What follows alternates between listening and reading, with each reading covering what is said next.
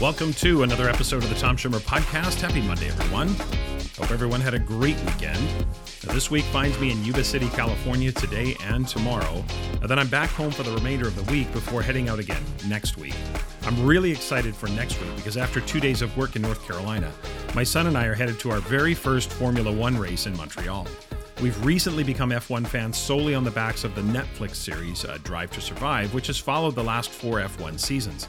Now, I've never really been, growing up, I've never really been much of a racing guy, but I have come to find the spectacle of F1 almost irresistible. So Adrian and I are headed to the Canadian Grand Prix in Montreal to get our very first taste of F1, so I'll keep you posted on that. Now, as a result of that, the next episode might be delayed slightly because the next episode is scheduled for June 20th, and that is the day we're also scheduled to fly back from Montreal.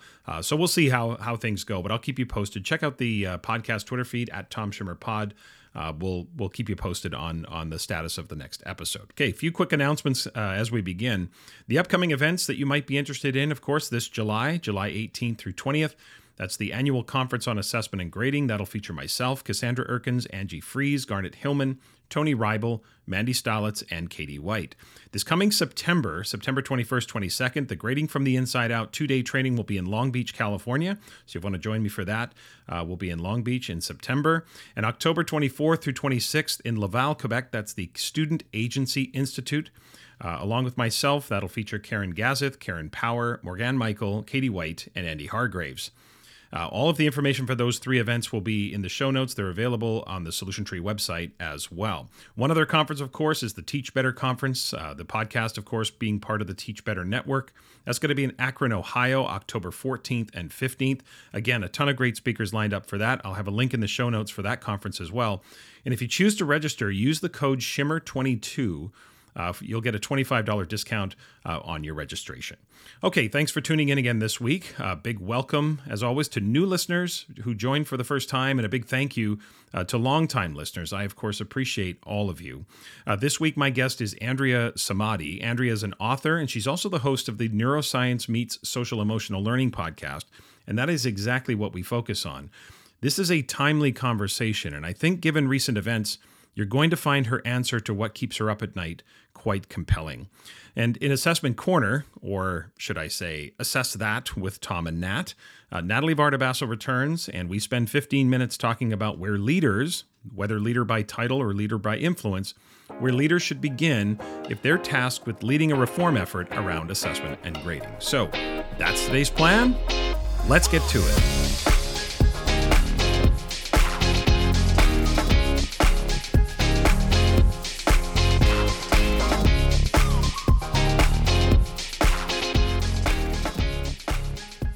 My conversation with Andrea Samadi is coming up. But first, don't at me. But I'm going to open this week by chronicling how my patience and resolve was severely tested this week with some unfortunate travel woes.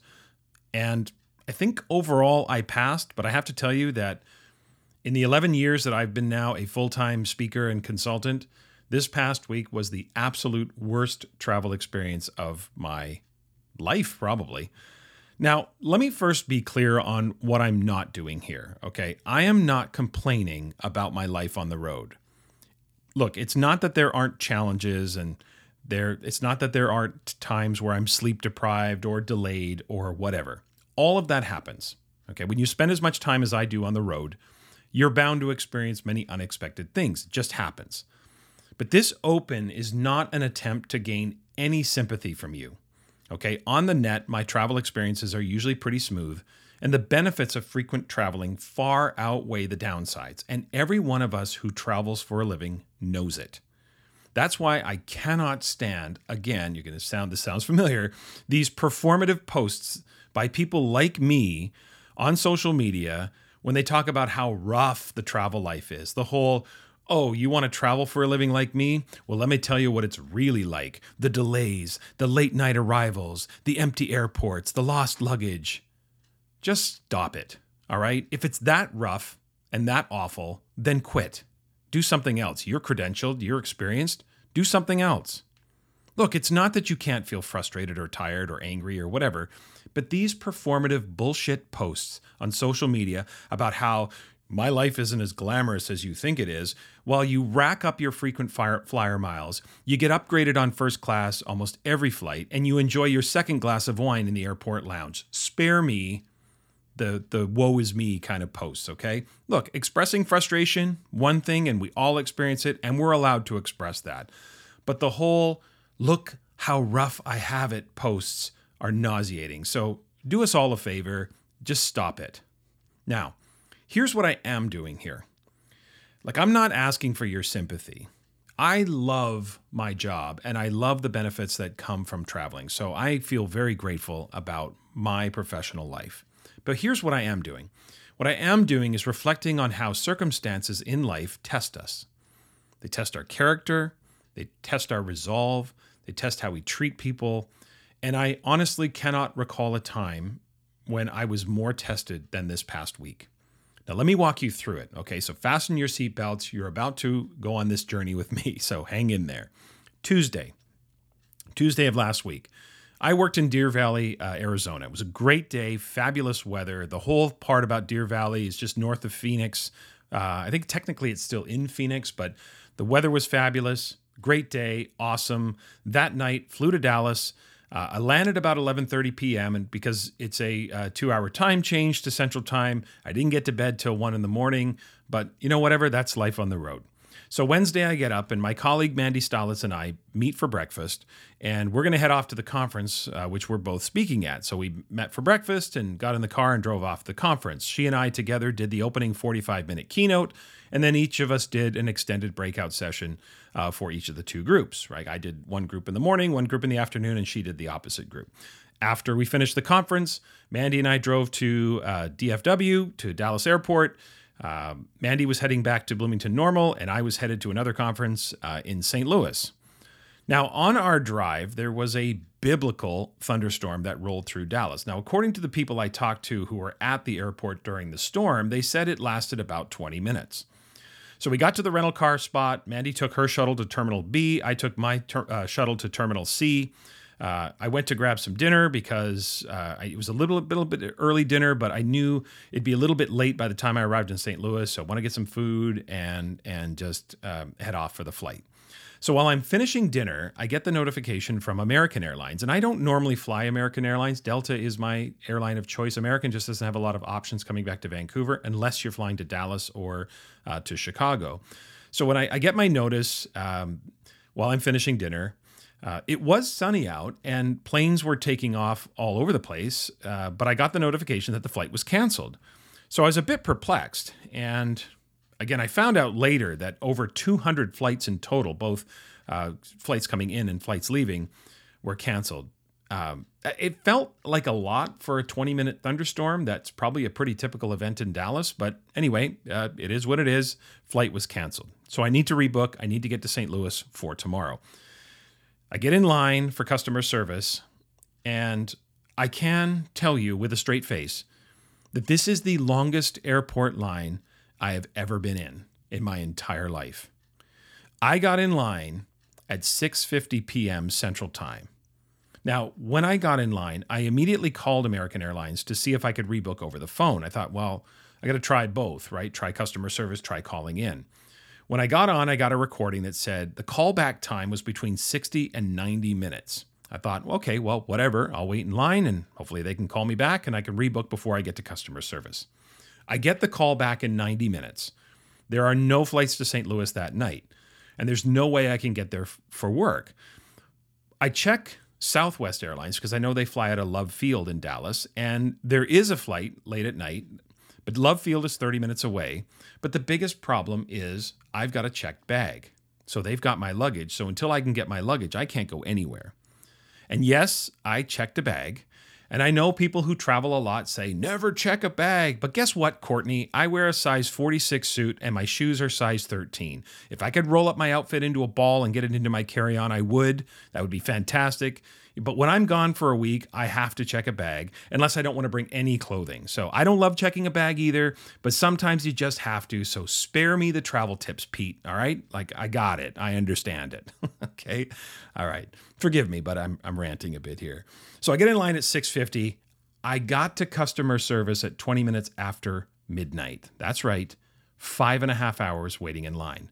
Now, the one little victory of waiting in line for 5.5 hours is that at my age, 54 years old, I did not have to use the restroom for that entire stretch. That's a win. Anyone out there who's around my age or older, you know what I'm talking about. That is a victory. I was actually kind of proud of myself for that one. It's the little things, people, that you got to take away. And during my time in line, I think I went through the 5 stages of grieving. I started with denial, like this cannot be happening, right? And then anger. It's like, this is bullshit. This was totally a cost-saving measure. They wanted to consolidate flights and save money on fuel, and they called it weather. We all saw the sunshine. Just weather means that they don't have to compensate passengers, so they used weather as an excuse and all that. Then I started bargaining, like, I don't care how, I don't know how, just get me to St. Louis. Then I hit depression. It's like, oh, my life sucks. And finally, acceptance. It's like, okay, well, I guess I'm not getting to St. Louis, so what's plan B? I'm positive I went through all 5 stages of grieving, right? Now, all of that happened long before I got to customer service, because I certainly had enough time to go through all 5 of those stages, I should say. Okay, so I get to customer service. Can't get to St. Louis, so please just book me back to Vancouver. Friday was the first option. So I say, can I get my luggage? Can they pull my bag and can I pick it up? And the agent says to me, look, with all the cancellations, honestly, it's going to take 4 to 6 hours at least to get your luggage out. Once the new shift comes on at 3:30 in the morning, we should be able to get your bag out by mid to late morning. So I responded by saying, so if I come back around 11 or 12 o'clock tomorrow morning, my bag should be out? The agent says, yes. All right. So I head to my hotel. I booked a hotel while I was in line, probably about 4 hours into my 5.5 hour wait. I thought I better book a hotel room.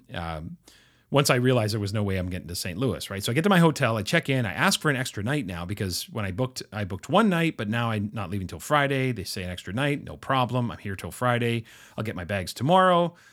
Just roll with it, bing, bang, boom, Bob's your uncle. Gotta roll with the punches. All right, Thursday. I get up at 9 o'clock in the morning, because I didn't get to bed till 2 a.m. So I get up at 9 o'clock in the morning, I get a little bit of work done, I shower, I call my Lyft, off to DFW to get my bag. I arrive at the baggage desk just after 11 o'clock, and I tell them I'm here to pick up my bag. I show them my bag tag. The agent says, your bag has not been requested, and it will take hours to get it up here. And I said, well, look, I don't have a vehicle. I don't want to keep coming back guessing. Like, would you call me when it comes up? She's like, no, we won't call you. So I explained what I was told last night, and that I can't sit here for hours. So what is my best option? I don't want to go back and forth, right? So I just, I expressed a little frustration with being told one thing last night and now hearing another. The agent says to me, why don't we just redirect your bag to your new flight to YVR on Friday? I said, fantastic. I'm flying from Dallas to Los Angeles to Vancouver. I say, is there a better chance of my bag getting on those flights than me picking it up later? And she said, definitely. Like, what are your new flight numbers? So I gave her the new flight numbers. I showed her my itinerary, the whole thing, my locator code. Her fingers feverishly hit the keyboard, and she says, okay, done. Your bags will be on your Friday flight. I said, thank you. Whatever. I walked away. I thought to myself, okay, I'm going to wear the same clothes for 3 days. Not a big deal. So I head back to the hotel. I hit up CVS for some supplies so I can brush my teeth, shower, etc. I do some work, a little bit more work. I watched game 1 of the NBA Finals, grabbed a Subway sandwich, and all right, this is my life for Thursday. So I wake up Friday morning. Friday morning, I head to the airport early because I wasn't sure what the lineups would be like because of all those cancellations, but it actually turned out to be not too bad. Now, if you know DFW at all, it's a bit of an atypical airport setup in that in most terminals, baggage claim and departures are on different levels, but at DFW, baggage claim and departures is on the same level. That's not normal, but here's why this matters. I get dropped off and I walk to the TSA pre-check security line, and I happen to pass by the baggage desk. And I walk by and I'm about 20 feet past the desk and it hits me. I think, maybe I should just double check that my suitcase is going to be on my flight to Los Angeles and then to Vancouver. So I stop by the desk, I hand them my baggage tag, and I ask them to assure me that my suitcase has been redirected. The agent says to me, your suitcase is in St. Louis. And I'm like, what? Why in the world would my suitcase be sent to St. Louis? And the agent says, because that was your original flight on Wednesday. And I'm thinking to myself, I didn't say this, but I'm thinking to myself, I'm aware that my first flight was on Wednesday. You all canceled it. I didn't go to St. Louis, and you know it because you canceled my flight. I didn't say that, right? I just sort of said it in a way. I just said, like, I know that was my original flight, but my flight got canceled. So I had my bag rerouted to the new flight. And the woman at the desk yesterday assured me that that request had been put in. And the agent says, I don't see that request. The first thing for you to do is when you arrive at YVR is put in a request for your bag. And I said to her, but that would be 3:00 Central Time. If my bag is in St. Louis, why can't we put in the request now? Look, I need to speak to somebody. Like I asked to speak to the supervisor because this is 3 days in a row. I'm getting 3 different stories about my suitcase. Yes, I said I need to speak to a supervisor. I felt like such a Karen at that point, but I wasn't ranting and raving. I just said, look, can I talk to a supervisor? I just need to know why I'm being given 3 different stories on 3 different days. So I'm trying to remain calm. And I think I'm doing a pretty good job of it. I mean, I am frustrated. I'm not going to lie. I'm not sitting there in my zen, but I'm definitely frustrated. But I'm trying to keep my composure because this is 3 different stories on 3 different days. All right, supervisor arrives and I walk her through the whole thing. Look, I checked the flight schedules, right? So here's what I said to her. I said, there's a 7:30 flight from St. Louis to Chicago and then Chicago to YVR. That flight lands at 12:30. I don't land until 1 p.m. So my suitcase could actually beat me to YVR. Now, what I didn't realize at the time when I was saying that was that on international flights, your suitcase cannot travel ahead of you. But I didn't realize it at the time. It was 5:30 in the morning at that point. There's a full 2 hours before that flight leaves. So I know my luggage is not their number one priority, but still, there's enough time. The supervisor says to me, and this is what got me. The supervisor says to me, okay, I put a request in that your suitcase be directed to YVR. In an hour, I'm going to call St. Louis to confirm, and I will call you within an hour to give you an update on where the status is. I said, you're going to call me, or are you going to text me? She says, I will call you. All right, fine. Frustrated, yes, but again, trying to maintain perspective on the big picture. I just want my suitcase because I have to leave again on Sunday. As I've told you, I'm in California now, but I have to leave. So I grab a coffee, go through security, grab a coffee, go to my gate, get a little bit more work done before my flight. An hour rolls by, no call from the supervisor. 2 hours goes by, 7:30 now. That flight from St. Louis to Chicago is about to leave. There's no chance my suitcase is on that. I get no call from the supervisor. So I go on the app, I track my bags, I type in the number. It still says June 1st, loaded on your flight from DFW. No indication that it's even in St. Louis, no call. I get on my flight to Los Angeles, and again, frustration is just building. Now, flying to Los Angeles, there's only a 30-minute layover. But if you know LAX, if your connecting flight is in the same terminal, it's actually not that hard because LAX has 8 terminals, and it's a big airport plus the international terminal. But it's actually like a series of 8 small airports. International, Tom Bradley is huge, but the other terminals are quite small, and you can get to your connections, right? So I check my gates. I arrive at gate 47. I depart at gate 46. It is literally across the hall, so this should be no problem, right? So I get on the plane. The pilot comes on and says, just want to apologize, but maintenance has been called because of a set of seat cushion issues in the back, so we're going to be delayed for a while. And I'm thinking to myself, yeah, of course we're delayed. That's just, why wouldn't we be, right? That seems completely on brand for this week. So now the pilot tells us, updated arrival time, 9:54 a.m. My departure time for my flight from Los Angeles to Vancouver is 10:04. I've got 10 minutes, but it's right across the hall, but I'm in row 19, so this is going to be tight. Maintenance is done. We take off. The pilot updates us that we should now land at 9:35. We got the short taxi. So in the end, I probably should make my connection to Vancouver. So we land a little bit later than expected. I get off my plane at 10:01. But in the meantime, the departure of my Vancouver flight is delayed to 10:09. So I sprint to the gate right across the hall. Again, it's not that far, but I still sprinted because I wanted to get there as quickly as possible. And I arrived to a closed door. I missed my connection. Or did I? I asked the gate agent if I missed the connection. She said, nope, this plane is out of service and we're going to be delayed. I'm like, are you kidding me? She said, I'm not sure how long we're going to take as we have to find a new plane, but the new departure time is at noon. I thought, okay, well, fine. It's that kind of week. Great. I'll just hang out, maybe grab an early lunch, something like that, and wait for the new flight at noon. So I head to the gate to board my flight, and at 11:35, you know what's coming. 11:35 that morning on Friday, my flight from LA to Vancouver is canceled.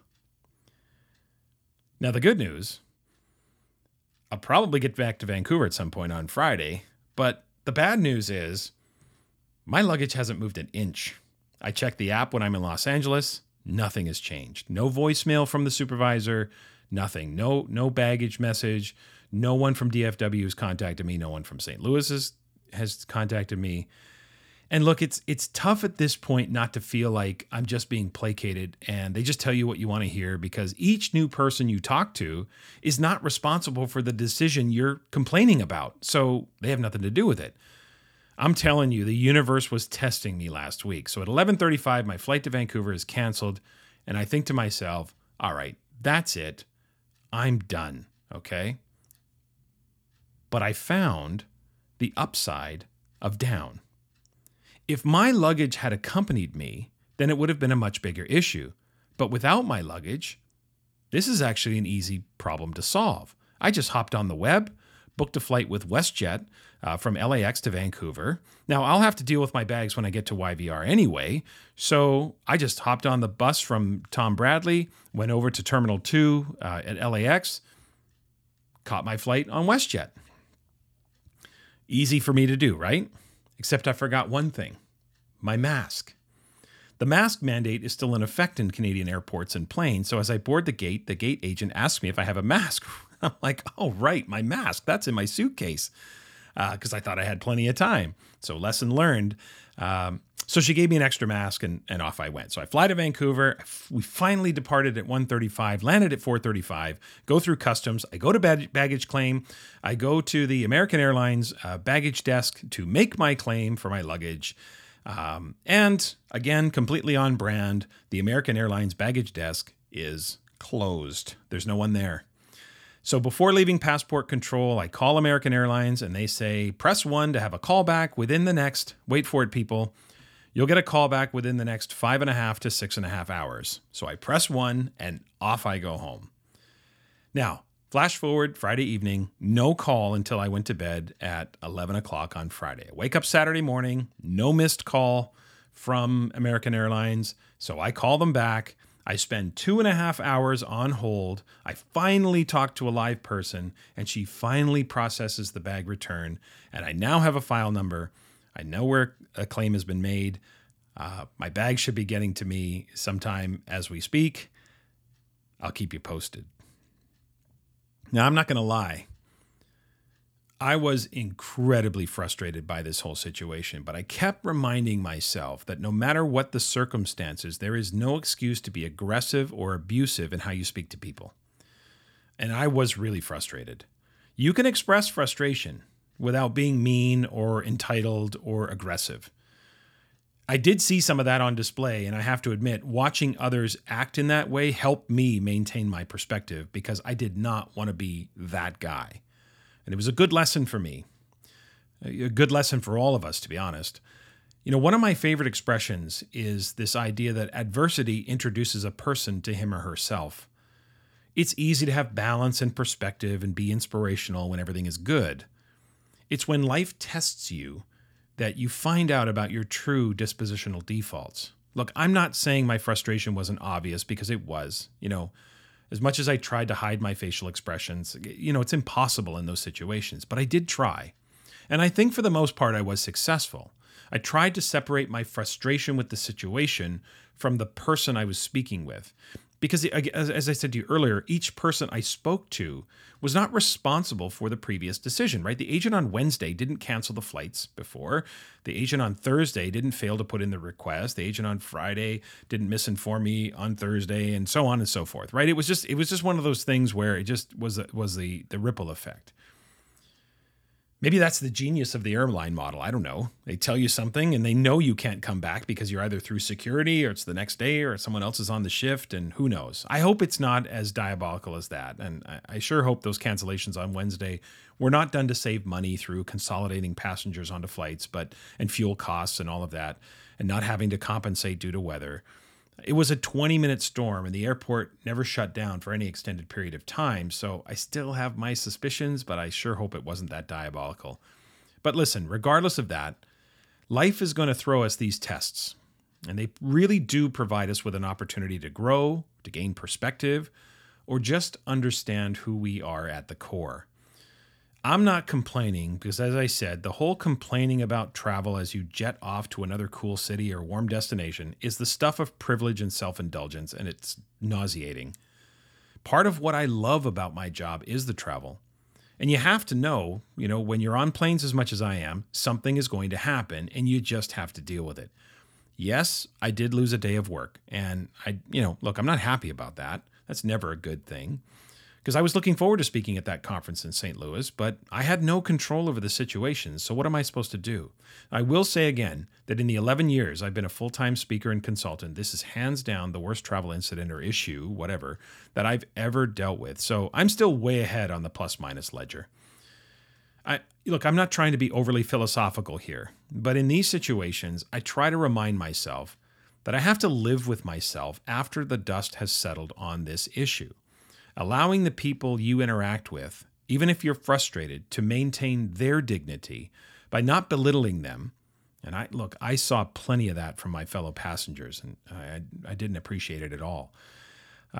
Just making sure that the people you're speaking with maintain their dignity and making sure you maintain yours. That, for me, is the critical underpinning of how we interact with one another during these types of stressful times. So for me, it's about maintaining perspective and trying to maintain, frustration with the situation, sure, but still remembering to treat people with respect. And the other thing that kept me in check the whole time, I was not going to go viral on TikTok.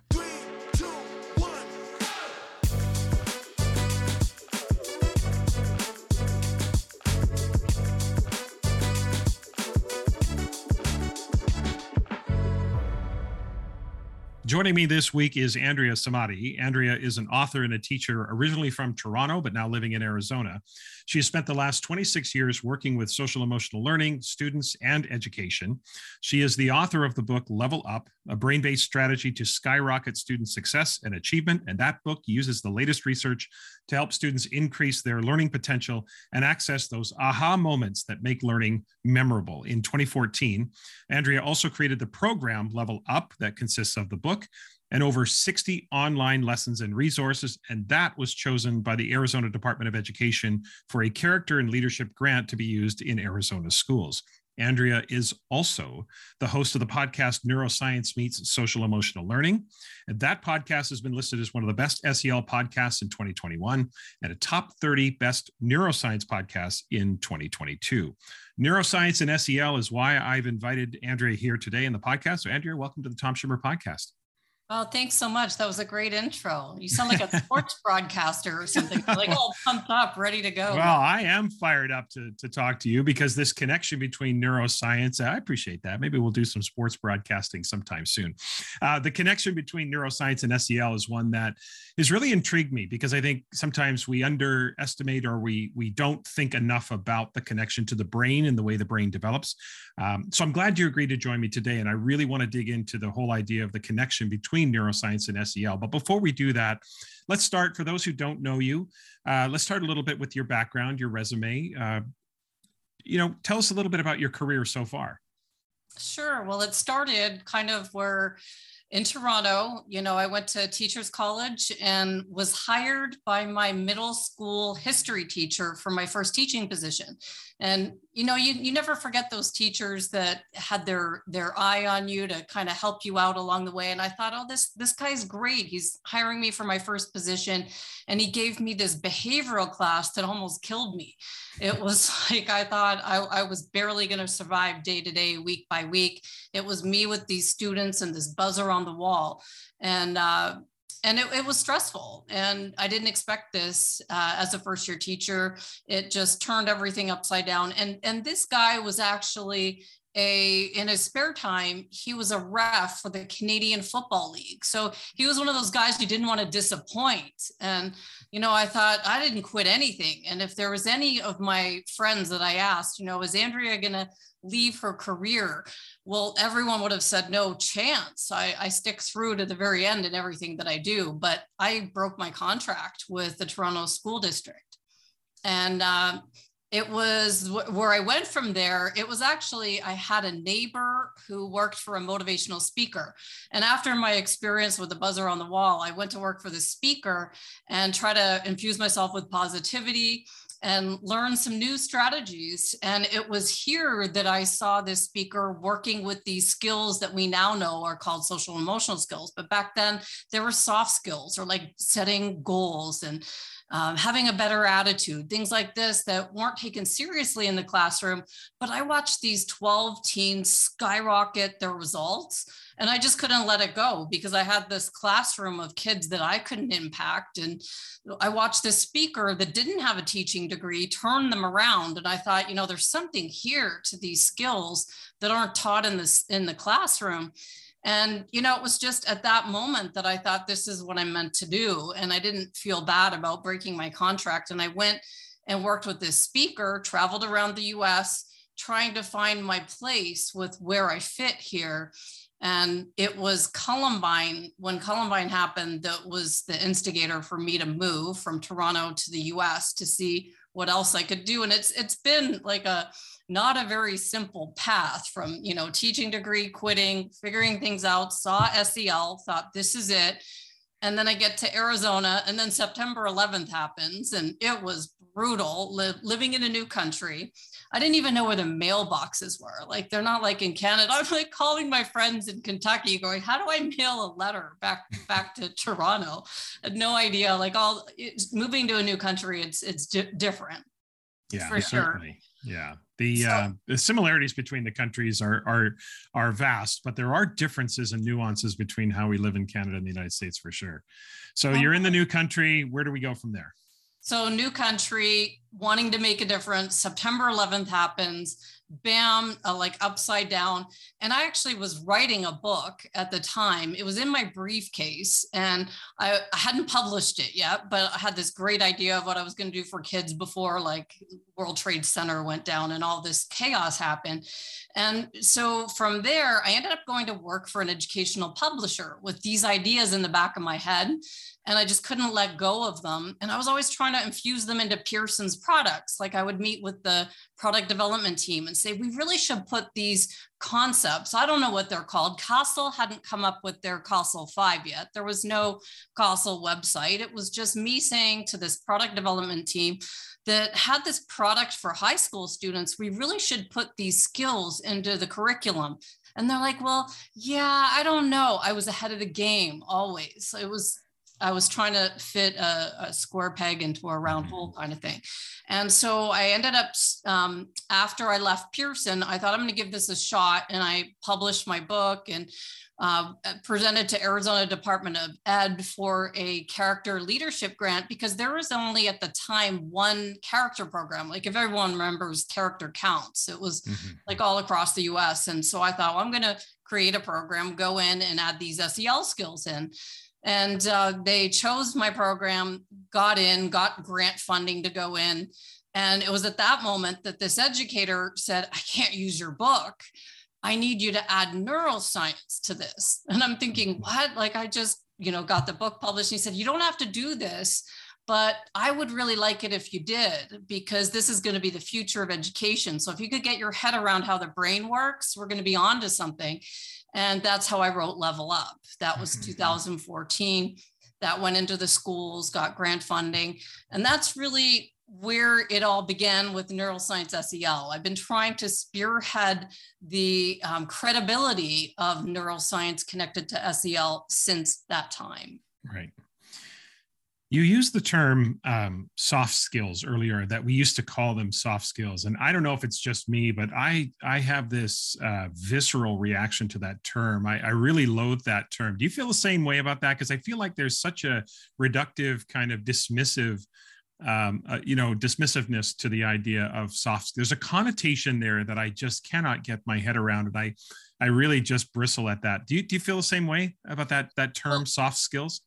For sure, but I don't forget how difficult it was watching SEL get infused into the States. Like, I watched the states create their correlations to SEL from the beginning. I watched CASEL start up, and it was difficult. Not everyone was on board because of this mindset. You know, they weren't, the research hadn't paved its path yet. So now we go to CASEL's website, we click on the research tab, we can see that these skills now show the 11-point academic gain for students. We know what it's done, but back then there was no research, or at least it wasn't well known. And people still think they might have their own impression of what these skills are if they think that there's more validity to, you know, the 3 R's, the reading, writing, arithmetic, rather than these skills. Right. It's in some respects understandable, but in other respects kind of stunning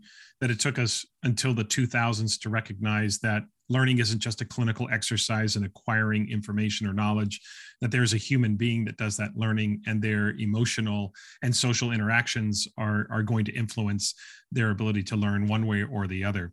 Okay, so as we've just been talking about, we've seen that SEL efforts over the last number of years have really been focused on, you know, that well-being and that improved academic performance, and we've you know, kind of documented that in your response. Those are definitely important outcomes, but as I think we want to go in the direction of the neuroscience here, because it goes deeper than that, doesn't it? The research seems to indicate that a focus on SEL and specifically self-regulation really can impact brain development and the way that our brains sort of evolve. So what specifically happens to the brain as students develop their self-regulatory habits and those default dispositions? Sure. So let's go back to when I was a teacher in the classroom with my behavioral students, like just use that as an example.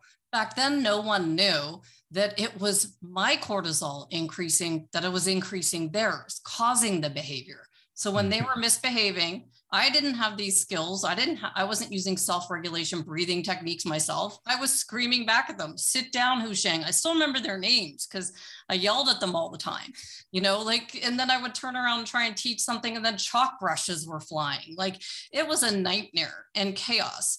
And it was all how I was handling it. Like, if you would have told me that, oh, it's all your fault, I would have said, no, what's wrong with these kids?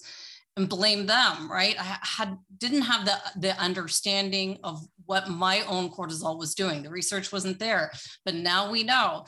And so, you know, we can just go back to that. Their brains weren't regulated. And I had behavioral students. I didn't know what happened to them before they got to school. They had really difficult lives. And I'm hearing as I'm interviewing people that we've got poverty, we've got abuse. And the pandemic magnified this as we went into kids' homes with cameras. There are things that I heard the teachers saw that were like heartbreaking that we didn't see when we're in the classroom, because they can hide that and they can come into the classroom and you wonder why their buttons get pushed so quickly. It's because of the fact that every student has to be treated differently. They all have different brains. Their wires are brain differently. And then I started to study Lori Desautels. She's starting to train some of the educators in Butler University Teacher College on understanding how the brain works. And she started quoting Dr. Bruce Perry in a lot of her work. And so I started to study her work and, you know, understanding that we've got to calm the students' brains down. So we're talking about self-regulation. Well, they're not going to suddenly calm down. When I was in the classroom with the students trying to work with my character program, I had a difficult school, a school that was high poverty, but they were there to learn and they wanted to learn what I was teaching them. It was just sometimes someone would say something and the response of the teacher was usually, get out, Miss Samadi's teaching, get out of the classroom. And then that wasn't the answer, because then they miss what we're teaching. And so we've got to teach these kids ways to regulate themselves, which is not the usual reaction. So we created like an amygdala first aid station in this high school class.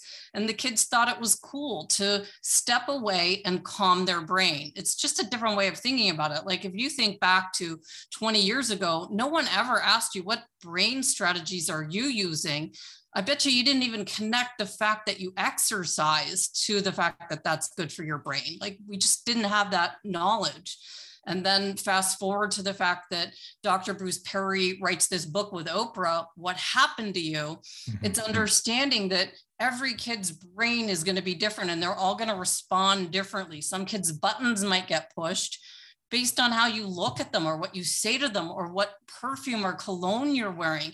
You could trigger them to burst into a big explosion in class based on something that you don't know because you don't know what happened to them. And it's all at the brain level. Right. The listeners, you'll recall that several months ago on the podcast, I used that same book, Bruce Perry, Oprah Winfrey, to talk and sort of think aloud around what trauma-informed assessment practices might look like in the classroom. And by no means do I consider myself an expert, but doing my own learning about that. Can we go back, though, Andrea, to something you said? Because I think some listeners might want some clarification on this. You said that in your history, you recognized that you said, I didn't realize it was all my fault. Now, you're not suggesting that students' misbehavior is all the responsibility of the teacher, that there is some, obviously the teacher is a massive influence on the context or the culture of the classroom, but where's that line? Where do you see that line? Because the students are human beings. They have their own brains, they make their own decisions, et cetera. So I know you're not really suggesting that everything the students do wrong or misbehavior, that all that's the responsibility of the teacher, but can you clarify that for me? Oh, definitely. And that's a good question, because that is something that I recognized from standing in front of the students and then going and looking back. I wouldn't have thought that at the time. I would have thought, like, I've got this classroom and they gave me the worst choice of students, that Mr. Black had it out for me. I wouldn't have thought, but here's where it was. I know what I was doing, and I know I was boiling up inside. We only know what we're thinking. No one else would know. The guy standing next to me would think, oh, Andrea's really got her cool. But it was like my buttons were getting pushed from what the students were doing. My blood was boiling. We know when that happens. And I know that there's been research from Kimberly Schonert-Reichel, actually in your state, in your province in British Columbia. She's there, and she did a study to show that as the educators' cortisol rises, so does the students, and it's like a never-ending cycle.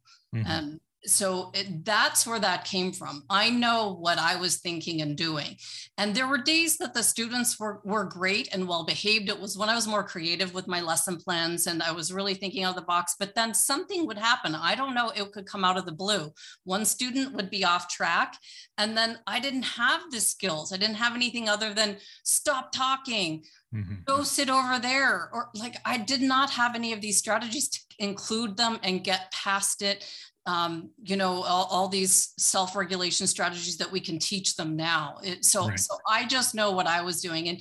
And for anyone else that's been in front of a difficult class, you only know what's going on in your head. No one else knows that. Right, for sure. And this idea of, I've often thought of, escalations of situations, behavioral escalations, et cetera, like a tennis match where until somebody puts down the racket, the match is going to continue. It's like, sit in your seat, and then they volley back to you and say, no, I don't want to do that. And pretty soon you're back and forth until one of us realizes there's certainly, I would subscribe to the assertion that the adult in the room has a disproportionate influence on the context and the behavior. I just wanted you to clarify that. I think it was important to get to that. So I'm also interested in hearing your perspective on this, because I think self-regulation is often talked about as this purposeful, sort of conscious, effortful kind of perspective that you just develop. Yet there is some research that I've read that says that that's only half the story, that our non-conscious, our automatic, our sort of, bottom-up influences, things like genetics or stress hormones, et cetera, they also, and you touched on this, I think a little bit when we talk about trauma, they also play a role in a person's ability to become more self-regulatory. So do you subscribe to what some researchers call this dual process model? And if so, what is the approach that schools can take when supporting students should some of those non-conscious influences be negatively affecting a student's development of their self-regulatory skills? What do schools do in that situation when they recognize that some of those non-conscious influences are maybe the source of the issue? Definitely. I think the biggest example for this would be the whole Katrina situation, because they studied the stress of the families after Katrina. and to see, what happened to them after that happened. And they showed that the high level of stress put a lot of those families in a vulnerable situation. So when we're looking at our students, we don't know their situations, but we do know from the research that when like a bad situation like Katrina happens, students are more vulnerable and at risk for, like, they follow these families and they track them. There's higher levels of substance abuse and issues that of that nature. So they were not as resilient as the students that didn't have a situation like that. So when we're looking at our students in the classroom, it's not easy to know what situations have happened. And so take it like, two people could have the same situation happen, like a car accident. One person walks away from the car accident completely fine. The other person goes into a complete depression. Why? Because their brains are wired differently from their life experiences. Mm-hmm. So that's how we have to look at our students. We don't know how someone's going to react to a situation. We just have to now try to build resilient, safe classrooms that offer a predictable environment for our students to feel safe, to grow, and watch these situations where they could feel vulnerable and be aware of what these situations could do for our students that come in from unstable homes. Is that why often the approach is to say we should utilize trauma-informed practices with everyone, because we simply don't know? And if we do take a trauma-informed or a trauma-sensitive approach to teaching, to the way we interact with students, that the students have not experienced trauma are no worse off, of course, but that the students who have experienced trauma are supported in almost as a default. Is that the rationale behind why that's often talked about as the way to approach schools? Well, that's how I would do it, because you really don't know. And then there's the whole genetics, epigenetics. We don't know the family history, and there's a lot of research showing what's gone on with our grandparents, and prior history can also cause our buttons to be pushed and have unconscious, subconscious blocks in our lives. So all of this research, it's fascinating as we can dig into it. And so it would just make sense that we treat everyone with some caution, that we just don't know. Yeah, we certainly in Canada talk a lot about the intergenerational effects of residential schools. You look at the history in the United States, racial discrimination, all that's gone on. I don't know that we can ever fully understand the impact it's had on, as you say, on genetics in terms of development as students move forward, grow from childhood into adults, and then again have their own families, and how that impacts the way that they parent and how the school system interacts with them as well. And speaking of that, I think this is an important aspect, because we can't, as the more I understand about the neuroscience and the connection of SEL, or connection to SEL, the effects of those early disadvantages on shaping some of those self-regulation outcomes, whether it's neglect, it's poverty, it's trauma. There are those early experiences that schools just have no control over. So when we're talking about schools supporting students, where's the line between understanding that some students come from that position of SEL disadvantage, if you will, and then schools using that as an excuse? And I hate to sound so harsh about this, but we often hear things like, well, look, what am I supposed to do? We get them when they're 6 years old, or we get them when they're in high school. Look at the background, look at the family. There's a line where we have to understand where they've come from and how they've grown up and what the environment was like, and then not using that as an excuse for why we've been ineffective or we've underachieved in terms of outcomes. How do you see that playing out in schools? Yeah, well, I saw it the most with Oprah when she wrote her book, What Happened to You, with Dr. Perry, because she had such a difficult life. Like, her parts in the book were like heartbreaking. I'm on the verge of tears reading her part. And then Bruce Perry comes in with the brain. And he said it was on purpose that he wrote the book this way. It was like an ebb and flow, almost to soothe the person reading it. So get the shocking truth and then learn how to calm the brain with neuroscience. Shocking truth, calm the brain. And when I was interviewing them, I thought, well, how in the earth did Oprah ever become so successful with such a short start to her life and all these experiences? But that's where I think these amazing teachers that see the best in everyone come in. It doesn't matter what your background is. We all have unlimited potential. If you fully believe that about every person, that they have this. And it came out with one of my last interviews. It was all about the spirit of work, that we have this soul inside of us that's for expansion, and we all have it, and we all have this tremendous power for greatness. And if you can look at every one of your students, no matter where they've come from, they could be the next Facebook creator or the next. You just don't know. And you don't, what their background is, it doesn't matter, because Oprah proved that she could get through her difficult life. And I'm sure we could all come up with 30, 40, 50 different famous people like that. And then non-famous people. And so it would be just not limiting people based on their past, but seeing that we all have equal opportunity for success and incredible things in our life. Yeah. I don't want to suggest that teachers do that extensively. I think that on occasion you do hear individual teachers or schools or principals, you kind of throw up their hands. But invariably, when you dig a little bit deeper on that, what I find is that the school or the principal or the teacher that's throwing up their hands and saying, what am I supposed to do, is really not putting any purposeful effort toward the development of those SEL competencies. That schools that begin that purposeful effort or that intentionality around helping students develop those competencies, they never seem to be the ones that leak into that idea of using it as an excuse. They just realize that the student needs more support. They need to be surrounded with more attention, more care, more strategy, more fill in the blank of whatever that they need. So I think that's really important to also clarify, because I don't want to suggest that schools do that a lot, because they don't. But sometimes it can be that excuse or that kind of throwing up your hands and just saying, what are we supposed to do? Okay.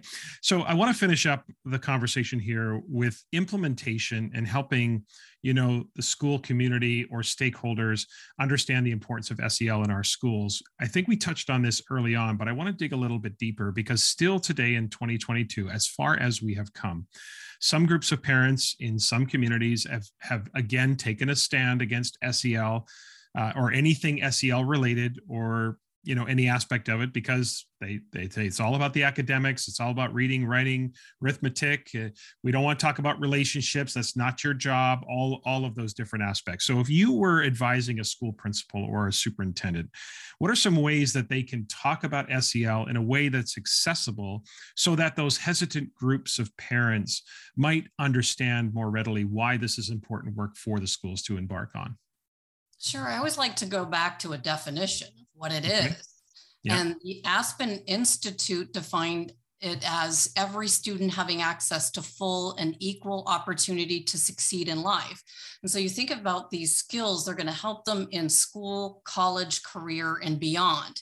Mm-hmm. And then I would definitely always point them, just go look at the research from CASEL's website that shows the 11-point academic gain, and then understanding what these skills are. I break it down into 3 parts. There's the social and interpersonal skills, like navigating social situations, resolving conflicts, the emotional skills, managing your emotions, and then the academic and cognitive skills, and show how they're all combined, mm-hmm.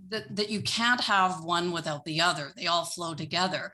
And I would remind them that this is not like, imagining having kids just hold doors open and being courteous. There's so much more to the research that they're showing. And I would show them the reports and the research that's gone into it, and how that if you look at it, Allstate is getting involved, because Allstate now, they want to prevent car accidents for insurance for these kids. And they can show that kids that are studying these skills are less likely to have a car accident and die. And so, that if you want to go that way, that these skills are life and death. They were teaching them skills that they're going to use now and forever to have a successful life in school and out of school. Yeah, I think that connection is important. The research is important. I think the idea of connecting it, not separating the silos of academic achievement and social emotional competencies, but showing the connection between the two. Because I've often said, and listeners, you'll have recalled, longtime listeners have heard me say several times, I don't think it's Maslow before Bloom's. I think it's Maslow through Bloom's. It's that academic link. We've had several guests on the podcast talk about that. Okay, so let's last piece here. Best advice for teachers to ensure. One of the concerns with any sort of effort is that we implement the light version, the idea that it becomes fluffy, and we don't really get to the important sort of substantive pieces of it. So how do we as teachers ensure that our SEL efforts don't just devolve into a fluffy experience, and that, something that feels good? We want substance, we want long-term impact. What are some of the things as a teacher that I should keep in mind as I think about helping my students develop these SEL competencies? Well, sure. We always want to go back to evidence-based, right? Like what's been proven to work. And that's the science. When we can connect the science to this, I think that's when we're going to get the results that are beyond the fluff. And anyone who starts to study the science of this, that's what I noticed with the podcast, that it becomes, you get excited about what you're learning when you're learning something new, and then you're seeing it making an impact on yourself and your students. It starts to snowball. And I think that's where you get past the fluff. There's no fluff involved when you're going into the brain. Like, we're going into the science of it. There's no room for fluff. Mm-hmm. It's got straight to understanding what the hippocampus is. How does the hippocampus impact memory? Well, what can we do that harms the hippocampus? Well, we don't get enough sleep. It's all science. And so and that's what this teacher was trying to get me to look at when he was saying, you need to add neuroscience to this. He just wanted me to go beyond where I was before, which I appreciate now, looking back.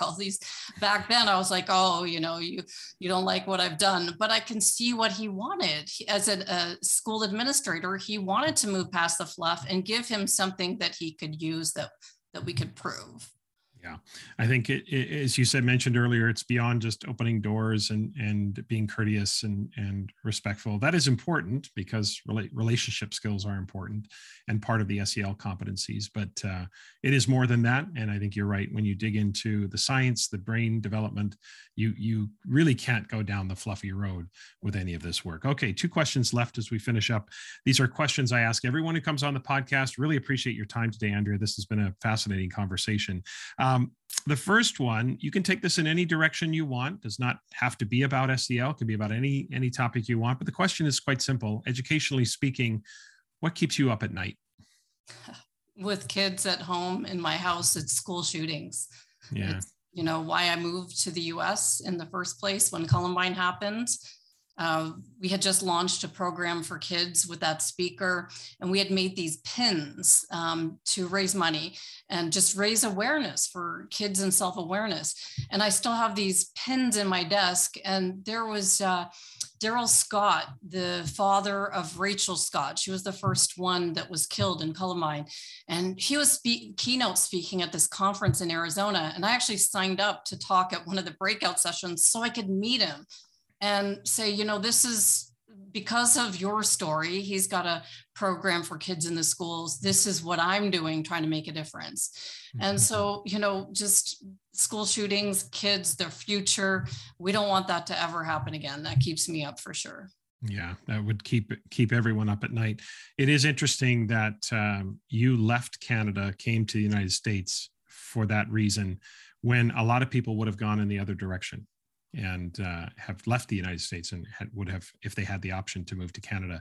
So it's interesting, and your level of commitment to addressing that issue. Okay, last question is about success, personal success, professional success. Again, answer in any way that you want. But the question is simple. If a random person stopped you on the street and asked you, what is your definition of success? How would you answer them? Well, this digs back to my time working in the speaking industry, because that was why people came to the seminars and why they paid thousands of dollars, because success is a puzzle for most people. Like, they just lack something and they're not sure what piece am I missing. And it was this was asked of me in one of my job interviews. How do you define success? And so I go back to Earl Nightingale's definition. It's the progressive realization of a worthy ideal. So it's progressive. It takes time. It's not going to, where you're going, where you are now and where you want to go, it's not happening overnight. It's progressive. And it's the realization. So it takes time, worthy. It's got to be worthy of you, because you're going to trade your life for it. I left Canada, my family, to come here and struggle when, the whole September 11th happened. I thought a couple of times, well, maybe I should go back, and looked up my old department head. And he always said he'd hire me back, but I just thought I've got to stick it through, because this is a worthy goal. It's something that I want to keep doing. And then ideal, does it fit my identity of who I am? Something that I love, something that when times are difficult, and they did get difficult, am I going to stick it through and not give up? So it's progressive realization of a worthy ideal. And to me, that's your living success, no matter what you're doing. I think that is a fantastic definition of success and a fantastic way to close out today. Listeners, you can follow Andrea just about anywhere. On Twitter and Instagram, the handle is @AndreaSamadi. And Facebook and LinkedIn as well. Andrea's on Facebook and LinkedIn. Also, Andrea Samadi on YouTube. The website is www.achieveit360.com. And of course, the podcast that really everyone should subscribe to is called Neuroscience Meets Social Emotional Learning. Well, I'll have links for all of those social media accounts, websites, and the podcast in the show notes. Andrea, thanks so much for your time today. This was a great conversation. I really appreciate it. Thanks for inviting me, Tom. Thank you. This podcast is a proud member of the Teach Better Podcast Network. Better today, better tomorrow, and the podcast to get you there. You can find out more at teachbetter.com/podcasts. Now let's get back to the episode. Okay, Assess That with Tom and Nat. Welcome back, Natalie. Thanks, Tom. Great to have you back. Ready to dig into another assessment conversation. Again, as always, we'll put 15 minutes on the clock. We'll start that right now. Natalie, what's on your mind this week? Well, as you know, I left my job 2 weeks ago. So I've been reflecting deeply about my journey and where it started, where it ended. And I've been thinking a lot about beginnings and the idea that assessment's kind of having a moment right now. Remember, I was doing all that research on YouTube data the other day because, I'm right. Cool like that, and who doesn't? And assessment and the phrase formative assessment have this huge spike in searches over the last little while. So needless to say, I think there's a ton of schools and districts that are going to be going down the pathway of wanting to grow their assessment and grading practices, which begs a question, which I think is an important one to dig into a bit here.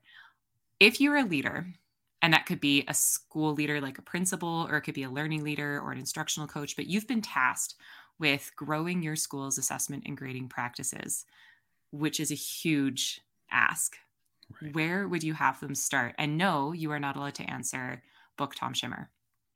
You can go first. No, that's definitely not what I would say. I think, one of the things I would think about is there's a bit of an inventory that needs to be taken in that, there is a level of assessment literacy within most teachers. And I would want to find out, levels of strength, areas that need strengthening. I would want to sort of take an indication of where people are, their comfort level. Do we all have a common understanding of terminology before we sort of embarked on our journey? Once we'd done that, once we'd kind of taken inventory, and assuming that we were not further ahead in certain places, I think I would begin with clarity around what we mean by certain terms and what we mean by certain actions. I think as simple as it is, the formative and summative divide, and maybe not so much a divide, but the definition of formative and summative assessment are really important to understand, because it's once you misunderstand those terms and what it means to use evidence, and that's the key, right? Is to make sure that I would probably begin with an overarching idea that assessment is about using the information. Assessment is not about doing it.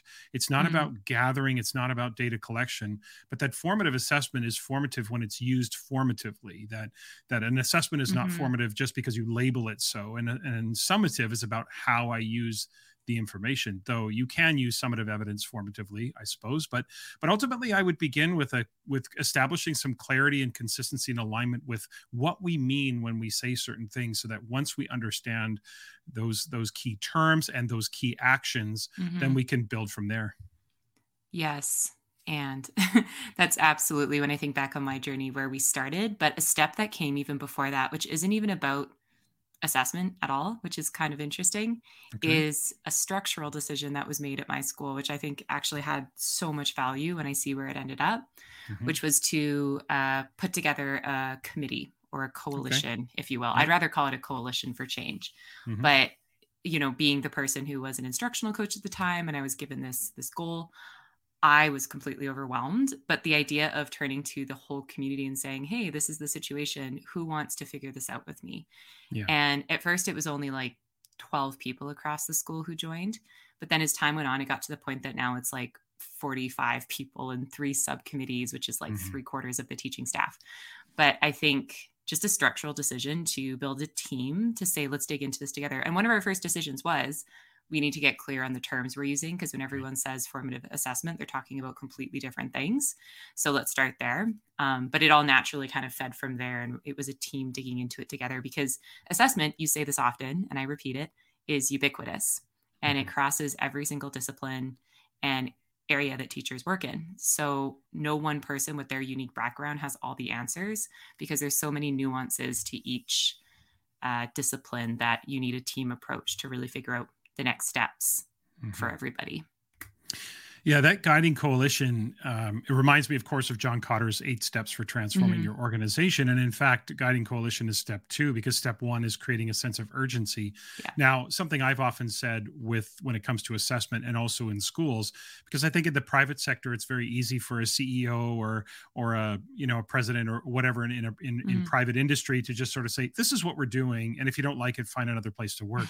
More often than not in education, it doesn't really work that way. You can't just demand, especially in public school situations, unionized environments, and nor do we want to do that. Like, we don't want to demand that people change.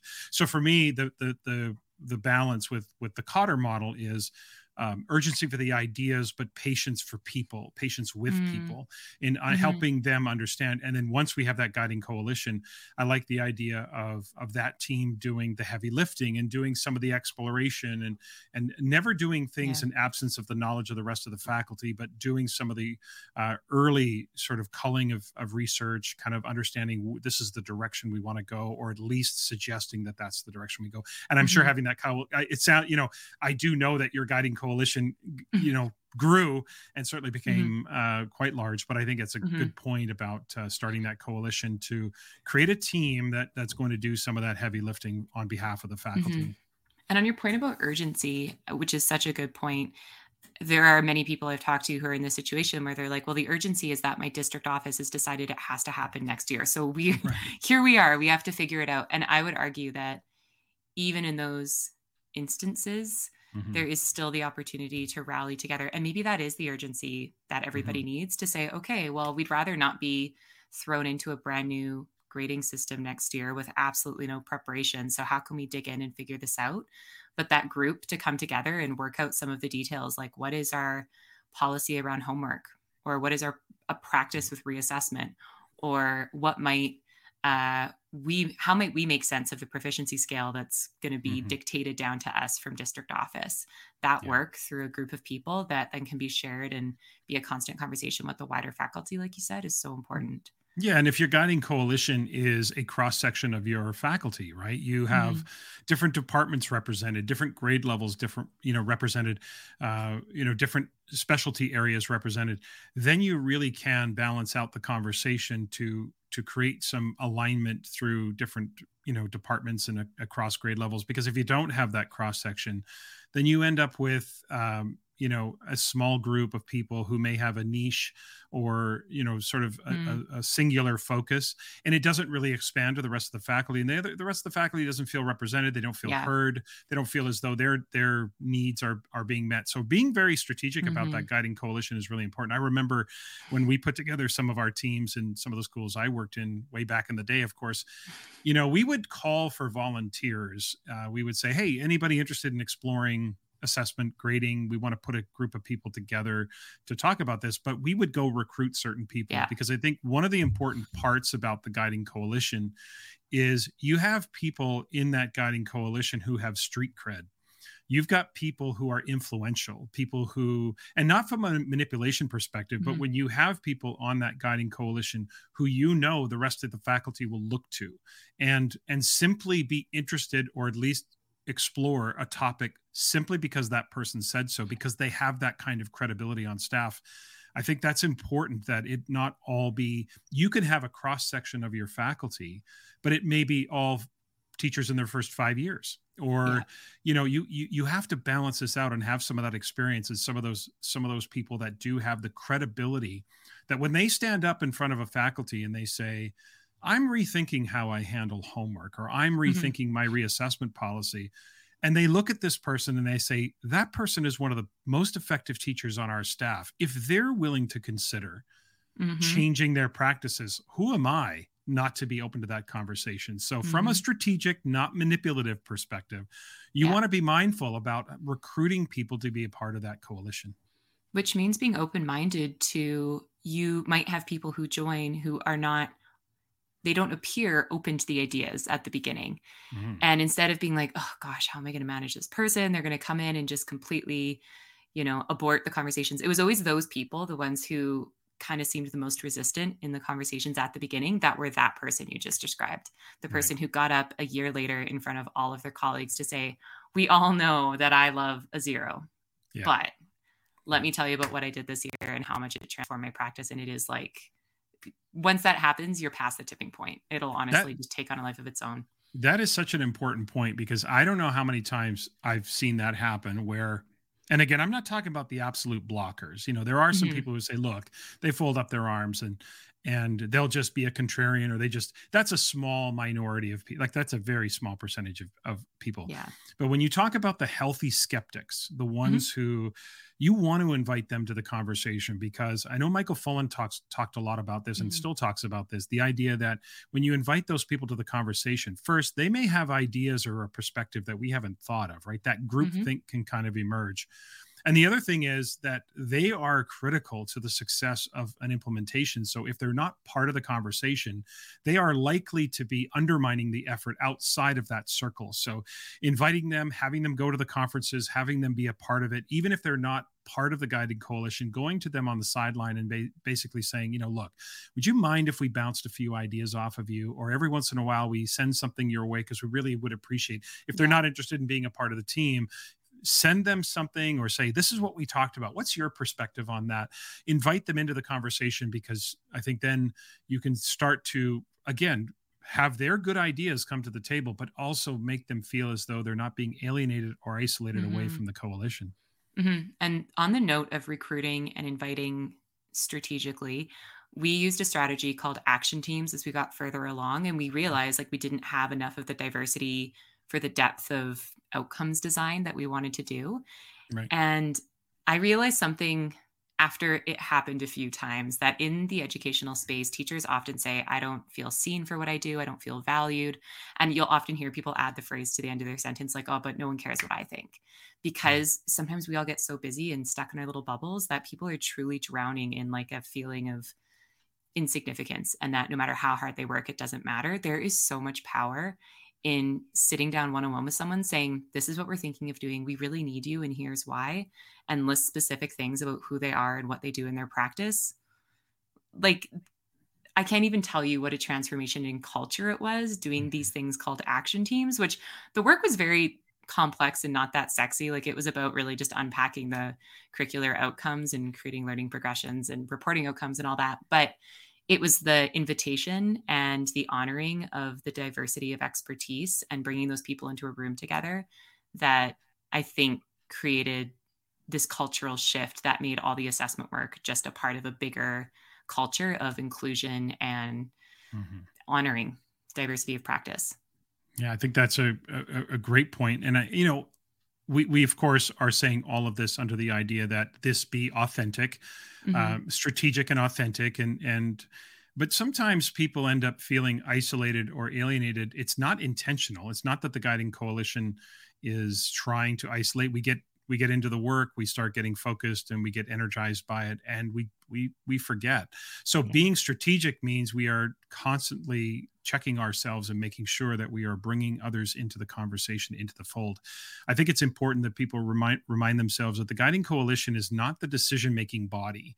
It's not the group that necessarily has, the authority to make decisions that this is what we're doing as a faculty. And even though there's other faculty members that are not part of that, but it is a recommendation. It's a team that makes recommendations, I should say, a recommending team that says, here's what we're thinking, what is your perspective on that? But I love that idea of those action teams. So specifically, what did they look like? Were they small teams, like small groups? Okay. And how'd that work? So what we did is we decided to divide by discipline. So there was a small K-3 group, and then we were looking at a 4 to 8 progression, if you will. So we had 4 different teams: language arts, social studies, math, and science. And they were made up of about 5 to 6 educators. A couple of them were the learning coaches or the instructional coaches from our learning team that were working in either literacy or numeracy.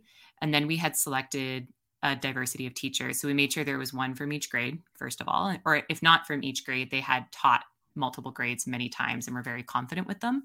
But we always made sure we had a new teacher in there too. So we weren't just getting the folks from staff that had been teaching there for 15 years and had a very strong opinion about, what our kids need. And you'll hear that phrase a lot, but also someone with a totally fresh perspective right out of university that would nudge and challenge the conversation a bit, and just made sure we had equal representation from all sides. And then the actual logistics of them is we recommended that they needed 3 full days, went to the admin, said, this is why we're doing it. This is what it will look like over those 3 days. This is what the product will be at the end of it.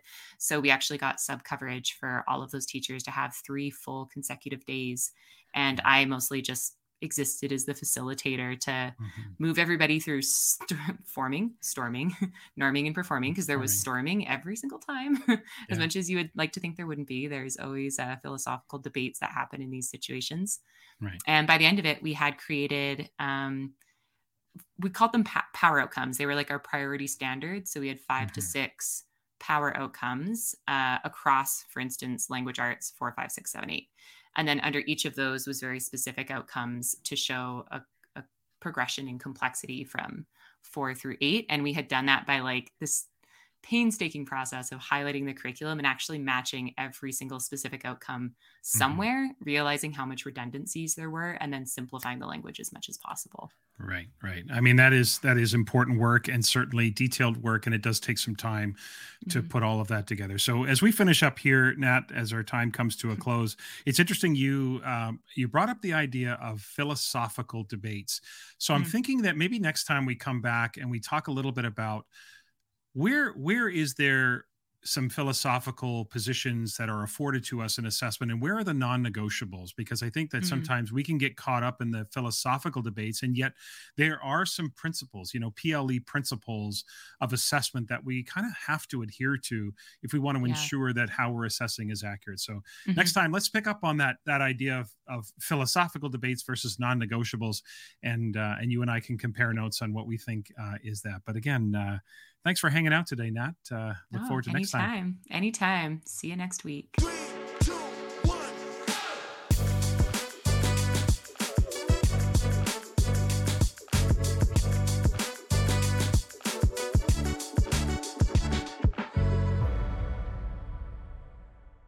That's it for this week. Remember to follow the podcast on Twitter, Instagram, Facebook, YouTube, and TikTok.